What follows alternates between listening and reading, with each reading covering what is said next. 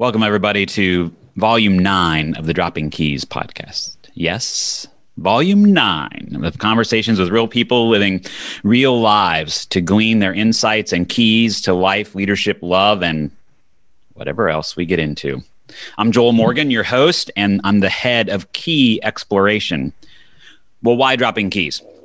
In a few moments, you'll hear me read a poem by Hafez, who was a 14th century mystic and poet, and that is the inspiration for this podcast.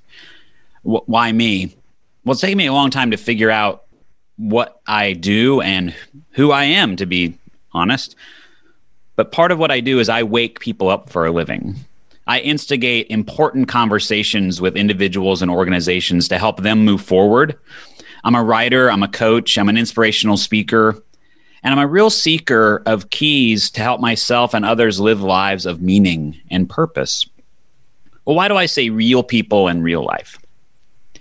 Well, to be honest, I'm just not attracted to the superstars of our time. I've heard enough from them. I wanted to hear from people who are in the arena, giving their heart and soul to work, family, community. You know, those people who don't get the big headlines or have their praises sung from on high from everywhere. I wanted to hear people who are really on the ground, so to say, still building something, still working on something, still paying on their mortgage, all those kinds of things that almost all of us are doing. I didn't hear those voices out there, and I wanted to bring them to you because they inspire me. And selfishly, I wanted an excuse to ask great questions and plumb the depth of what gives others life and releases them from the cages in which they find themselves. Today, my Dropping Keys co-conspirator is Jay Smack. Jay is a voice actor. He's a post-production mixer. He's a podcaster. He's a producer. He's a videographer. He's a listener. He's a storyteller. Well, how would I describe Jay? Jay is just an awesome dude. And I use those words together advisedly. He's a person who has an open mind, which is rare in these days. He also likes to go deep in conversations. And so I'm really excited about having him on the podcast today to just see where our conversation goes. Jay, I'm really excited that you're here today for Volume 9. And so I'm going to begin where we always begin, which is just by reading the poem Dropping Keys by Hafez. And once I'm finished, I'm going to be quiet and I'm just going to let you take a moment and then invite you to share any first thoughts or reflections or questions that are brought to mind by this poem. So here it is. The small man builds cages for everyone he knows, while the sage, who has to duck his head when the moon is low, keeps dropping keys all night long for the beautiful, rowdy prisoners. Well, Joel, thanks for having me. This is cool. You mentioned podcaster. It's cool being on the other side. Initially, I thought it was cool because I didn't have to do the heavy lifting, but then I realized the guests really do a lot of lifting, and excuse me, they really do. You got to come ready with your authentic self, which isn't always easy. Now, I've heard that poem before through you. You exposed me to it. Sorry. And what struck me most about it, the small man, the cages, the sage, the keys, that all kind of made sense, and it's very profound. But what really struck me was the mention of the moon being full and how he works all night long. The sage working all night long, dropping keys. The cages, I think we can all relate to. We are trained to build cages from an early age. I have a new puppy, and also being a father, and you realize that you have to learn how to close your mind. Kids, puppies, whatever, are born with limitless potential, and they fully expect the world to be open to whatever they want to experience. And through experiences and through indoctrination, if you will, we learn to sort of keep ourselves in a place of safety, of lowered expectations, unfortunately. And I don't want that to sound cynical. It's, the free spirit is looked at as kind of a kook, because there are certain currents within which we place ourselves. We get on the raft when we're 16, 17, 18, and we expect that current to carry us downstream to a destination that seems logical and safe. So most of it really makes sense, but I'm still really struck by the sage ducking his head not to hit his head on the moon and working all night, almost under the cover of darkness, as, almost as if seeking wisdom, seeking or struggling to keep an open mind is something that must be done surreptitiously. I'm not sure if that's the intent, but that's kind of how I took it. And like you, I'm always searching for keys. I love quotes, but I can never remember them because I'm always looking for the next one. So I write them down. There are a few that I remember. But ironically, the ones that I remember and draw to mind most often are ones that sort of help me cope within the logical world. My favorites are not ones that I really have recall of, although I keep them in a book. So anyway, those are my initial observations. Well, so you mentioned just the being fascinated by the sage dropping keys in the night. What has been your experience with things that have unlocked cages for you? Have they appeared in the light of day, or did they sort of sneak up on you, or all of a sudden you sort of found them? That it was there. It was discovered. What's been your experience? And of course it can always be both but what's been your experience there? It's often been a matter of rarely revelation. I don't know if revelation is really a thing. It may be, but to me, being someone who spends a lot of time in my own head, for better or worse, it's usually a culmination of experience and inner work, being open, understanding that inspiration, if you will, rather than revelation, can come at any time, and it can be gradual.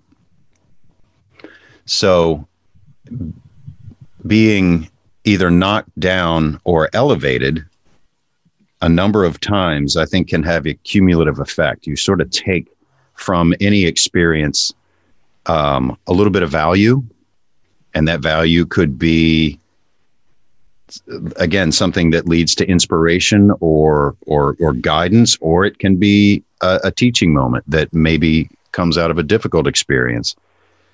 So, finding those keys, sure, it can be revelatory. All of a sudden, I knew what I wanted to do. Actually, I'm reminded of one specific moment, and we did a little meditation before we started recording, and it's weird the things that pop into your mind. But also as a musician, it's something that I've always loved and been passionate about.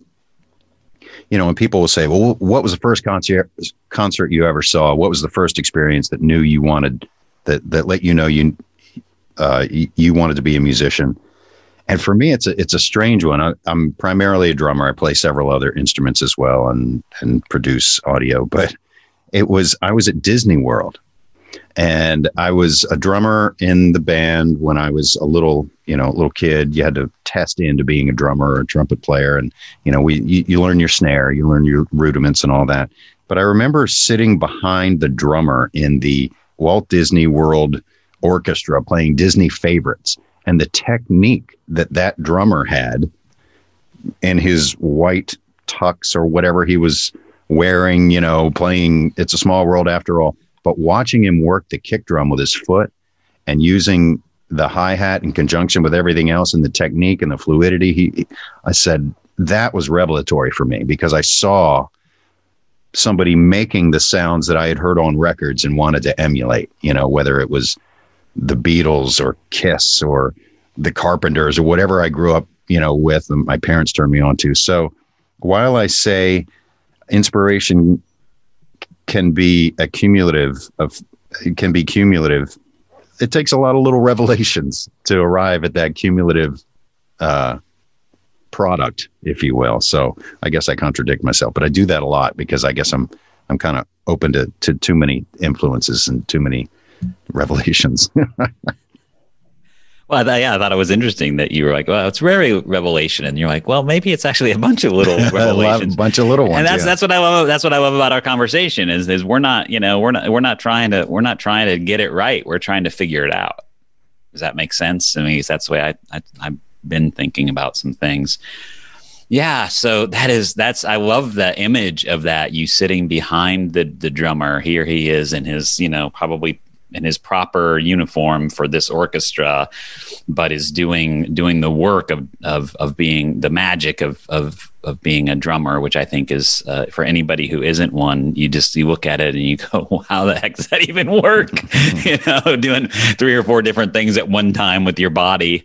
And then throw in a double kick drum on somebody, that sort of thing. But I love that. I love that memory.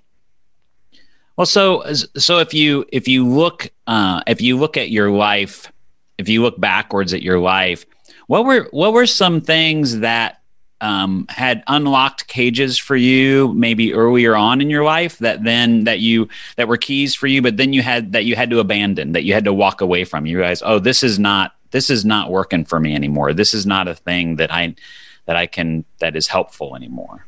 Do you have any of those things? Yes. But it's usually not walking away from, but finding a place for, unless it's self-destructive behavior, whether you're in college and you're drinking too much or something like that. But again, I would go back to music, which has been a constant in my life. And my grandmother was always very supportive of creative endeavors. She used to ask me to write her poems and draw her pictures and stuff, and I did that. But I always loved music, and it's one reason I support independent musicians and upcoming musicians, because it's often not a choice. What do you want to be? Musician. Okay, let's work towards it. I choose to be a musician versus, I don't know, shoe salesman, fireman, whatever. It's just something inside you that you've got to get out. So the answer to your question would be, being a person of balance, I think, always seeking balance. I loved playing music, and I gave it a real go with a band, couple bands when I was younger, in and out of college, dropped out of college for a couple years to actually give it a shot with a band that I thought had real potential. But then feeling like the yin yang part of me, the yang was calling to also satisfy what I was talking about earlier, the responsible part, be the responsible person. So that's what ultimately drove me to go into radio and broadcasting. I was still in the music industry, but it was a bit more of a business application. But I was still consistent in my passions. I like to say I try to marry my passions with my path. So it's interesting. I sort of moved away from being a full-time musician, but it was always part of me. So I guess the lesson was, I still want to have that at arm's length and still want to have it as an outlet, and still do.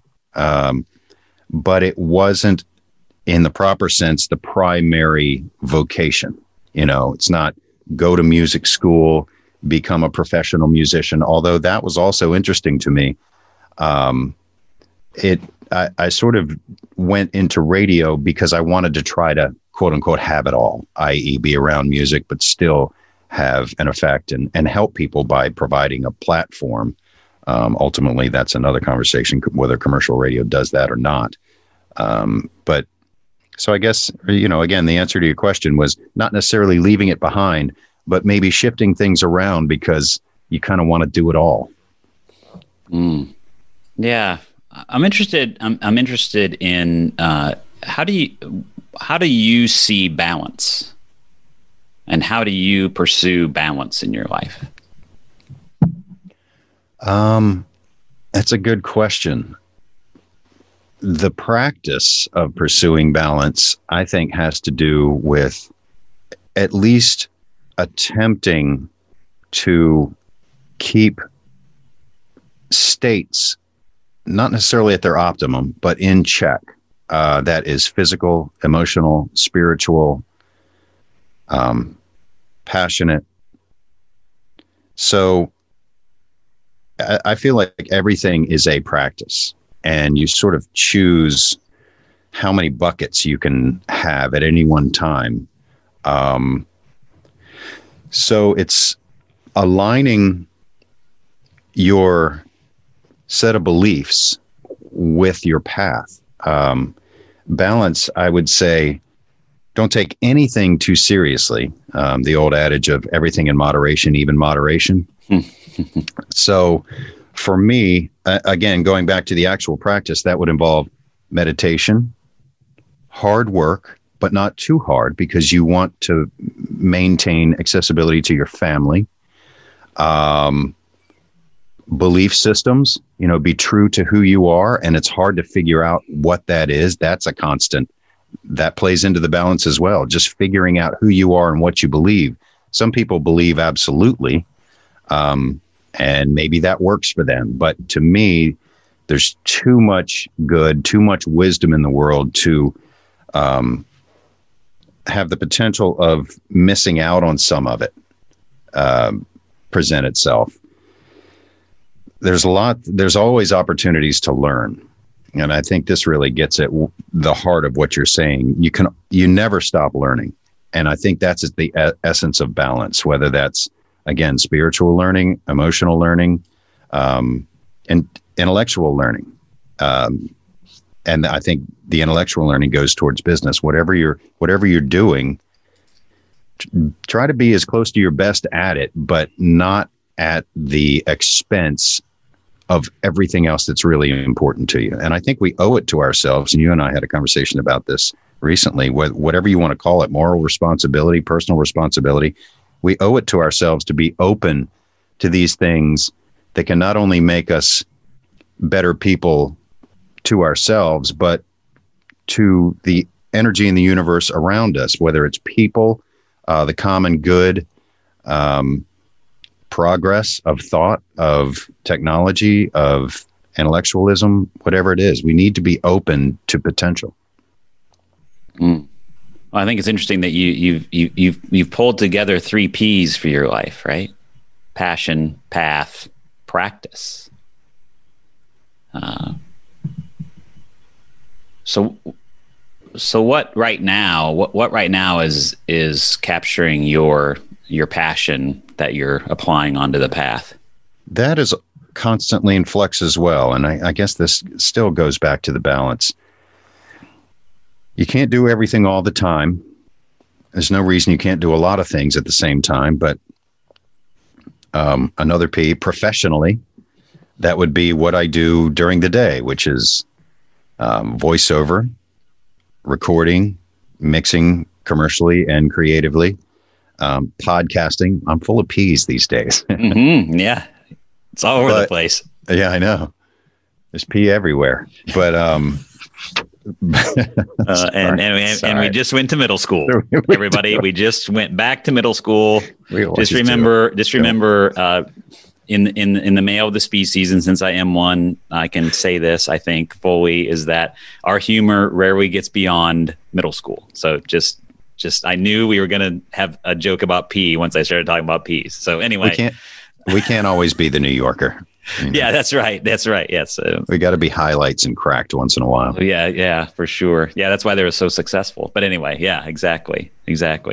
Although one thing that jumped into my mind when you asked the question was, especially when it comes to balance, is the discourse right now, the hurting that everyone's feeling, the challenge, whether it's political, medical, social, civil unrest, all of this is going on. These are growing pains that we have got to feel as a people. And obviously some of us feel it a lot more directly, sometimes physically directly, than others. And I think we owe it to ourselves as a collective, as a species, as an energy, to recognize that, to recognize the pain that we're going through individually and collectively.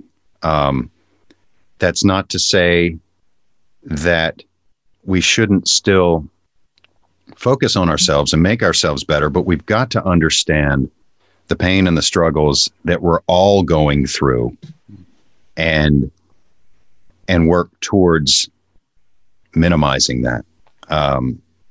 We are a young species. We've only been on this planet for a second, and we have a lot of work to do, but we owe it to everyone else to constantly work on ourselves. And that goes back to that word inner work that I just love, whether it's, and inner work, I think, involves a lot of questions, making sure that I'm not seeing the world through a filter that keeps me from seeing the world. These filters are accumulated, sometimes imposed intentionally, whether it's willful ignorance or obstinance. But it's been a passion lately, whether I want it to be or not. And there's always something that we're dealing with, that we're struggling with. We're imperfect. And, that's the responsibility we bear for having consciousness, is being aware of the good and the bad, the pain and the pleasure. So when you first asked the question, that's the thing that jumped to mind. It wasn't necessarily me and what I'm doing professionally or even creatively, but the work that we're all having to do or should be doing on an individual level in order for all of us to move forward. So what are some of those questions that you're asking yourself in that inner work sort of stratosphere? It's sort of a lot of them all at once. It's a lot of voices shouting to sort of create a din of one grand question. And that is,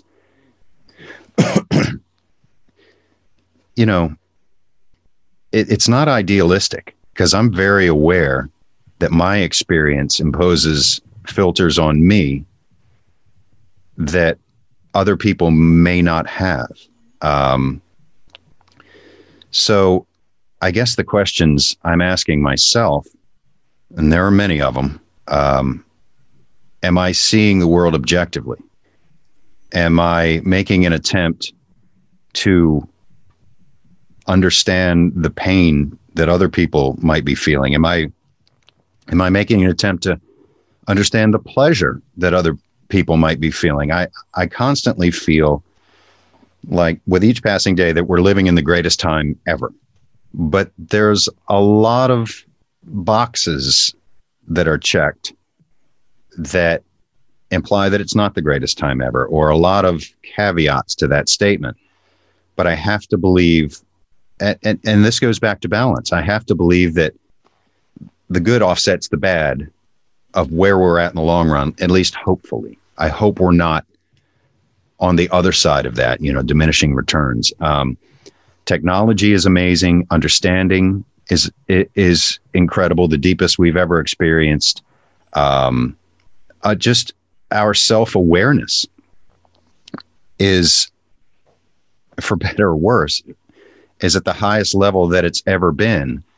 And I go back to, I think it was Jane Goodall. I think did we have this conversation? I had it with someone. Yeah, it was you and I, wasn't it? Yep. Where they asked what the greatest advancement in civilization was. And you would expect somebody to say the wheel or the lever or something. And this person said, no, it's when we started finding broken bones that had healed, because it implied compassion and the quote unquote luxury of time off, in a society to be able to heal. So the questions really, they never stop coming, especially when you meditate. And I firmly believe that meditation is beneficial, because when else are we going to find the time to do this inner work? Sometimes it's at the gym. Sometimes your mind wanders when you're watching TV, but I think you really need to sit down with yourself. And we've also talked about, you and I, how people say, I can't meditate because I'm always thinking. That's meditation. Seeing the thoughts, I heard a meditation leader say thoughts are like children.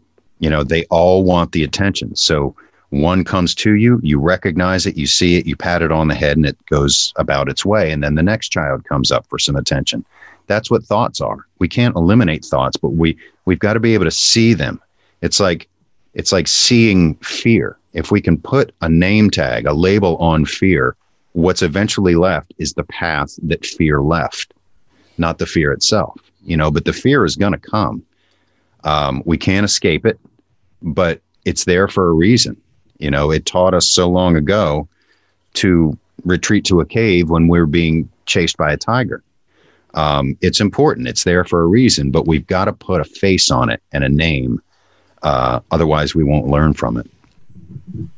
I was just reminded of a quote. I don't know who said it, but this person said, and it's a riff on a popular marketing phrase for a wonderful thing that goes on. But it's a mind is a terrible thing to watch, which is what I think meditation really is, right? Mm-hmm. You're watching your mind at work from a bit of a stance away from it. You're not letting it carry you somewhere. And that's what I think about meditation. But I think I just heard it yesterday in a seminar I was doing. Somebody said that mind is a terrible thing to watch. I was like, boy, that is brilliant statement. Well, so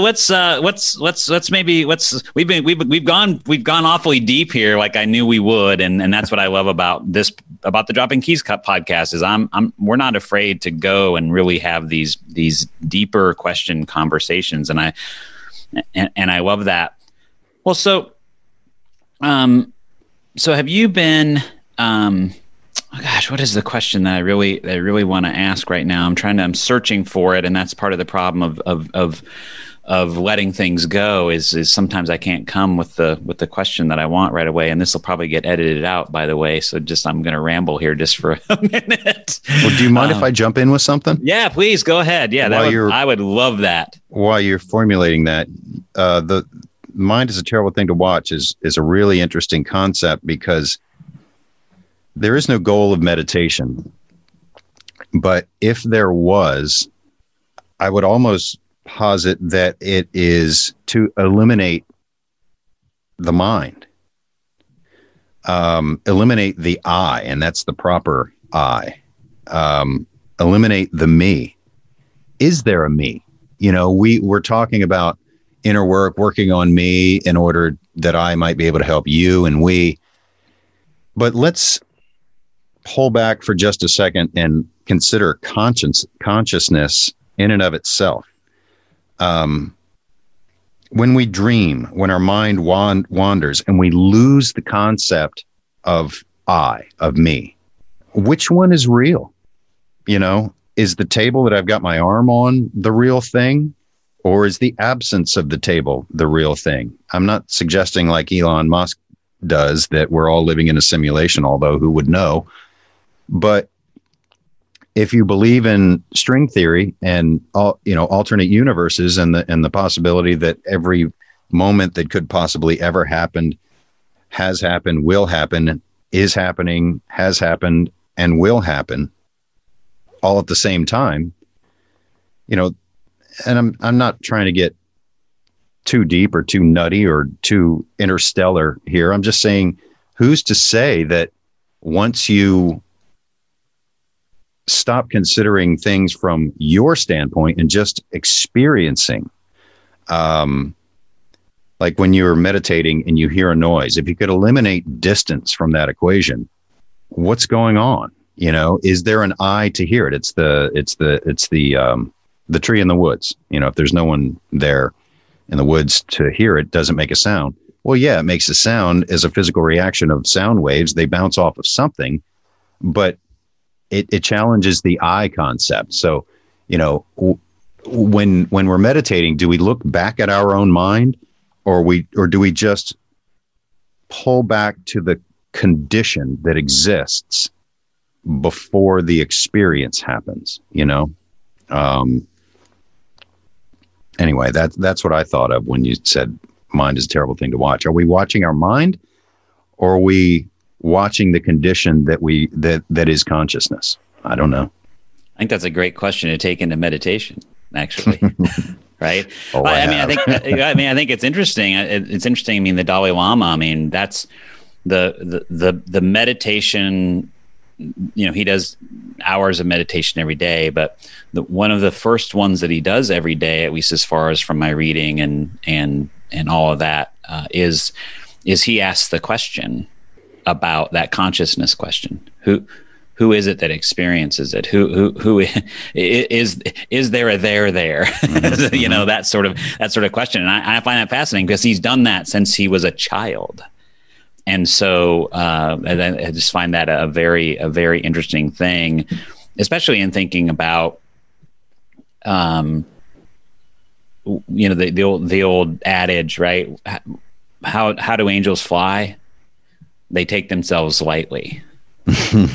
and I that's something I come back to a lot is so much of the time, at least in my life now I'm sharing a little bit here, is I take myself and I take the things that are happening around me way too heavily, and I have a difficult time holding them lightly, and so then I get all wrapped up in it. Whereas I think when we're watching the mind, if you want to, or watching our thoughts, it's a way of taking them lightly, right? We're not disregarding them, like you said, like the children. We're not disregarding them, but we're not giving them we're not helicopter parenting those thoughts to try to stay with the child metaphor. That's a good point. That's a really good point. And my metaphor sort of implies that the child is running up and saying, look what I drew, or can I have a lollipop? They're not running up and saying, I broke my arm. You know, it's a completely different experience, taking lightly. I like that a lot. Yeah. Yeah. So anyway, I've always loved that phrase and have mulled that over, and I probably should get that put up somewhere just because I need that reminder probably from second to when I wake up in the morning.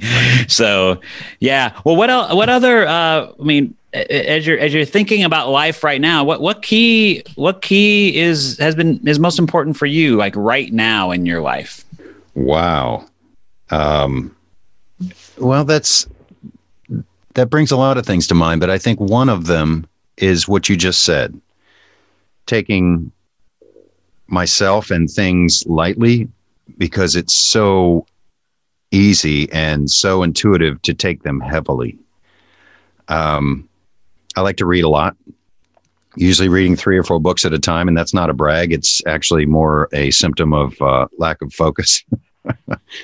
But I was never much of a Tony Robbins guy, but a lot of people I like and respect have read quite a bit of it. You know, those inspirational speakers, I tend to look at cynically, but they also have wisdom. They have keys to drop, and a lot of them are very valid. So I was reading some Tony Robbins, one of his books, some Tim Ferriss, a book on the Stoics, some Thich Nhat Hanh, who I love. He's my favorite thinker. But then it started to get to me. You know, I said, look, you're carrying a lot of heavy weight, as we all are right now. Lighten up a little bit. So I saw that the Dune movie was coming out, and I sort of played a trick on myself. And I said, I've always meant to read that. So I've avoided all the trailers. I said, I'm going to read that before I see that movie, the new one. The old one is not so good, the David Lynch version. So I picked up Dune, and I'm a few hundred pages into it. And little did I know, it's really a great work. There's a lot of wisdom in it, and a lot of quotes, and I've started highlighting them. And one of them, as I awkwardly reach for it, if I can find it, I'll read it to you. But I mentioned this to our mutual friend, Sarah Daves, the other day. I won't look for it because I can't find it, although it's highlighted. But there's a quote in it that says the worst, back to Revelation, the worst revelation a man can have is the day he realizes his father is made of flesh and bone. And that really struck me. So here I am trying to not take myself too lightly and say I'm going to do a fun sci-fi read. And there's a lot of wisdom in it. Frank Herbert, it's really kind of blowing me away, the book. I'm really enjoying it. Some people do, some people don't. But there's a lot of nuggets of wisdom, going back to the theme of the whole conversation, that is out there for us, whether we're looking for it or not. The keys are hiding. So the answer to your question is, what I'm trying to do these days is, what I'm focusing on is not take things too seriously. Although, of course, we have the responsibility to be engaged and do exactly that. But it can take a toll on this physical body if we're not careful, whether it's real or not real. We're going back and forth with feet in various parallel universes here. But it really can. Instances of cancer, as far as we know, I don't know how we would have tracked it in the 1700s, but it's higher now than it ever has been. And I think just as much due to environmental factors as emotional factors. Our lives are so long now, living into our 80s, 90s, sometimes 100, that for every action, there's an equal and opposite reaction. I think some of these emotional issues are manifesting physically. And if we don't keep them in check and take ourselves a little bit more lightly, they can combine with environmental factors to become malignant and metastasize, literally. So the answer to your question is, I'm really trying to work now on lightening up just a little bit. I like that. Any things that you're doing, any practices that you're doing to give yourself that sort of gut check, if we want to use that word? Sure. Yeah. One is exactly like I said, seek out media and input that is lighter. And I don't just mean meditative and philosophical stuff. I've always been really curious about that, but just fun stuff. I'm not a big TV watcher, but throw on some comedy when you have the choice, instead of watching more CNN or more Fox News or whatever it is. Take it easy on yourself. But physically and directly, I'm a big cyclist. Oh, and music is always there. I take that for granted. So sometimes I don't mention it. Just sitting down and practicing scales on my guitar. That's a meditation, but I'm a big cyclist. And I at once figure out and forget more things on the bike than I could do sitting at a desk. 10 million things go through your mind, but at the same time, you're completely engaged. You have to be. Your head's on a swivel. There's traffic. There's environmental factors. And self-awareness goes into that as well, because I know that bikes on the road can be frustrating for some motorists, and I understand, but that's usually because the cyclists that have fostered those experiences are not aware of people around them. They're like, to hell with you, I'm taking my lane. Well, we're all in this together. So I try to be a considerate cyclist. You give what you get, but cycling is really a great meditation for me. Whether I hit the Capitol Trail and ride 50 miles or do 10 miles around my neighborhood, it doesn't matter. I try to do it every day, or at least most days, and that really helps. I think everybody needs some sort of physical release. Even just walking, something to keep the body moving and the mind active. Movement in any form. If you don't move, if you're stagnant, that's destruction. Yeah. What was that phrase they were ponying out there for a while? Is that sitting is the new smoking? Oh man. Yeah, sitting is the new smoking, and this seminar that I was doing this past week, they literally were talking to us about research that just shows that just walking, like just take 30 minutes and walk every day, and just the everything that comes down, the preponderance of diabetes, the preponderance of heart disease, the preponderance of cancer, the preponderance of, and I say just walking because most of us don't think of walking as anything. Mm-hmm. And so I find that interesting. The movement. I mean, if you don't move, you die. I mean, that's just a literal truth. And so I agree with you on that. Well, so if you're going to sort of wrap this all up for us a little bit, and you're going to drop one key. Now, this is your key to the world right now, or key to the listening audience anyway. What key would you drop today? Man. Okay. This is another one that I came across recently, and there's so many to choose from, but I'll just drop this one. This is the way things are right now. Pretty much as simple as that. You can't tell me I'm wrong. You can't tell me, maybe you can't even tell me I'm right. You can't tell me I'm stupid for thinking that. You can't tell me that's ridiculous. It's okay. This is the way things are right now. And that comes to mind because of my daughter, who is 18. And the last few years, young people have had a really tough time. There's been a lot going on, as has happened throughout history in various cycles. But they're processing a lot, and they've got this huge social experiment being performed on them in social media. They have all the tools to navigate it, if you will. And I say navigate in the literal physical sense, but haven't been given any of the tools to navigate it. This huge social experiment. Let's see what happens when we float this carrot out there and see how many clicks we get. Let's collect data from this source and feed it back to you. We're all living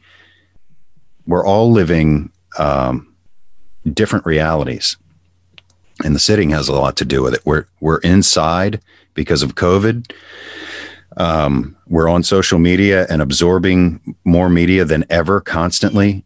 And most of us don't know that there are levers being pulled that are intentional. We're being sold predictive behavior.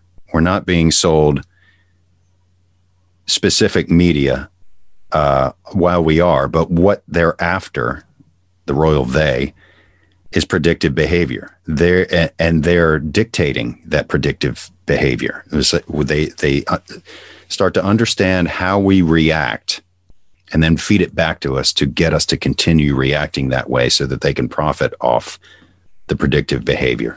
And that's just one element. Doesn't really have to do with consciousness or meditation or anything like that, but it does, because it's a defense. Those actions and the balance are a defense to this grand social experiment that's being performed on us, really at the expense of our kids. So I told my daughter, if you get down, I email her quotes and books and stuff, and sometimes I think it's too much. Just back off. And so one day I said, look, sweetie, just keep in mind, this is the way it is right now, for better or worse. And that will at least put you on some footing to understand that you have much more of a stake and much more control over what you think and feel than you think you do. Don't let it sneak up on you. This is the way things are right now. I think we could sort of let that just sit here at the end.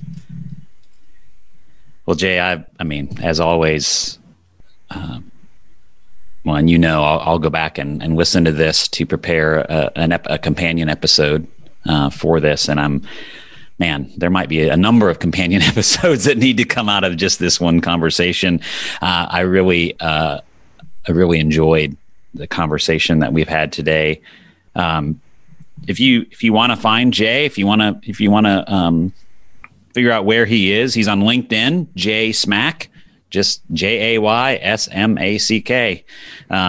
You also ought to look up and check out the Good Eye podcast, EYE, not I as in I, but I as in seeing. So the Good Eye podcast.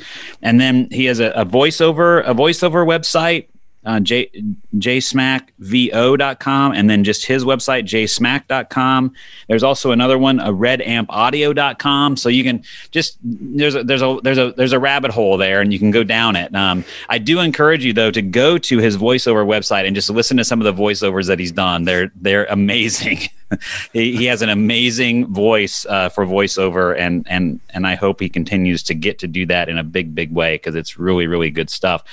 You can follow me, or you can learn more about me at joelmorgan.com or at joelmorgancc, that's 2 C's, on Facebook and on Instagram. Jay, thank you so much for being my Volume 9 Dropping Keys podcast co-conspirator. It's been a great time, and I'm going to leave us with this. May the sage drop the key to unlock the cage in which you find yourself. Until next time.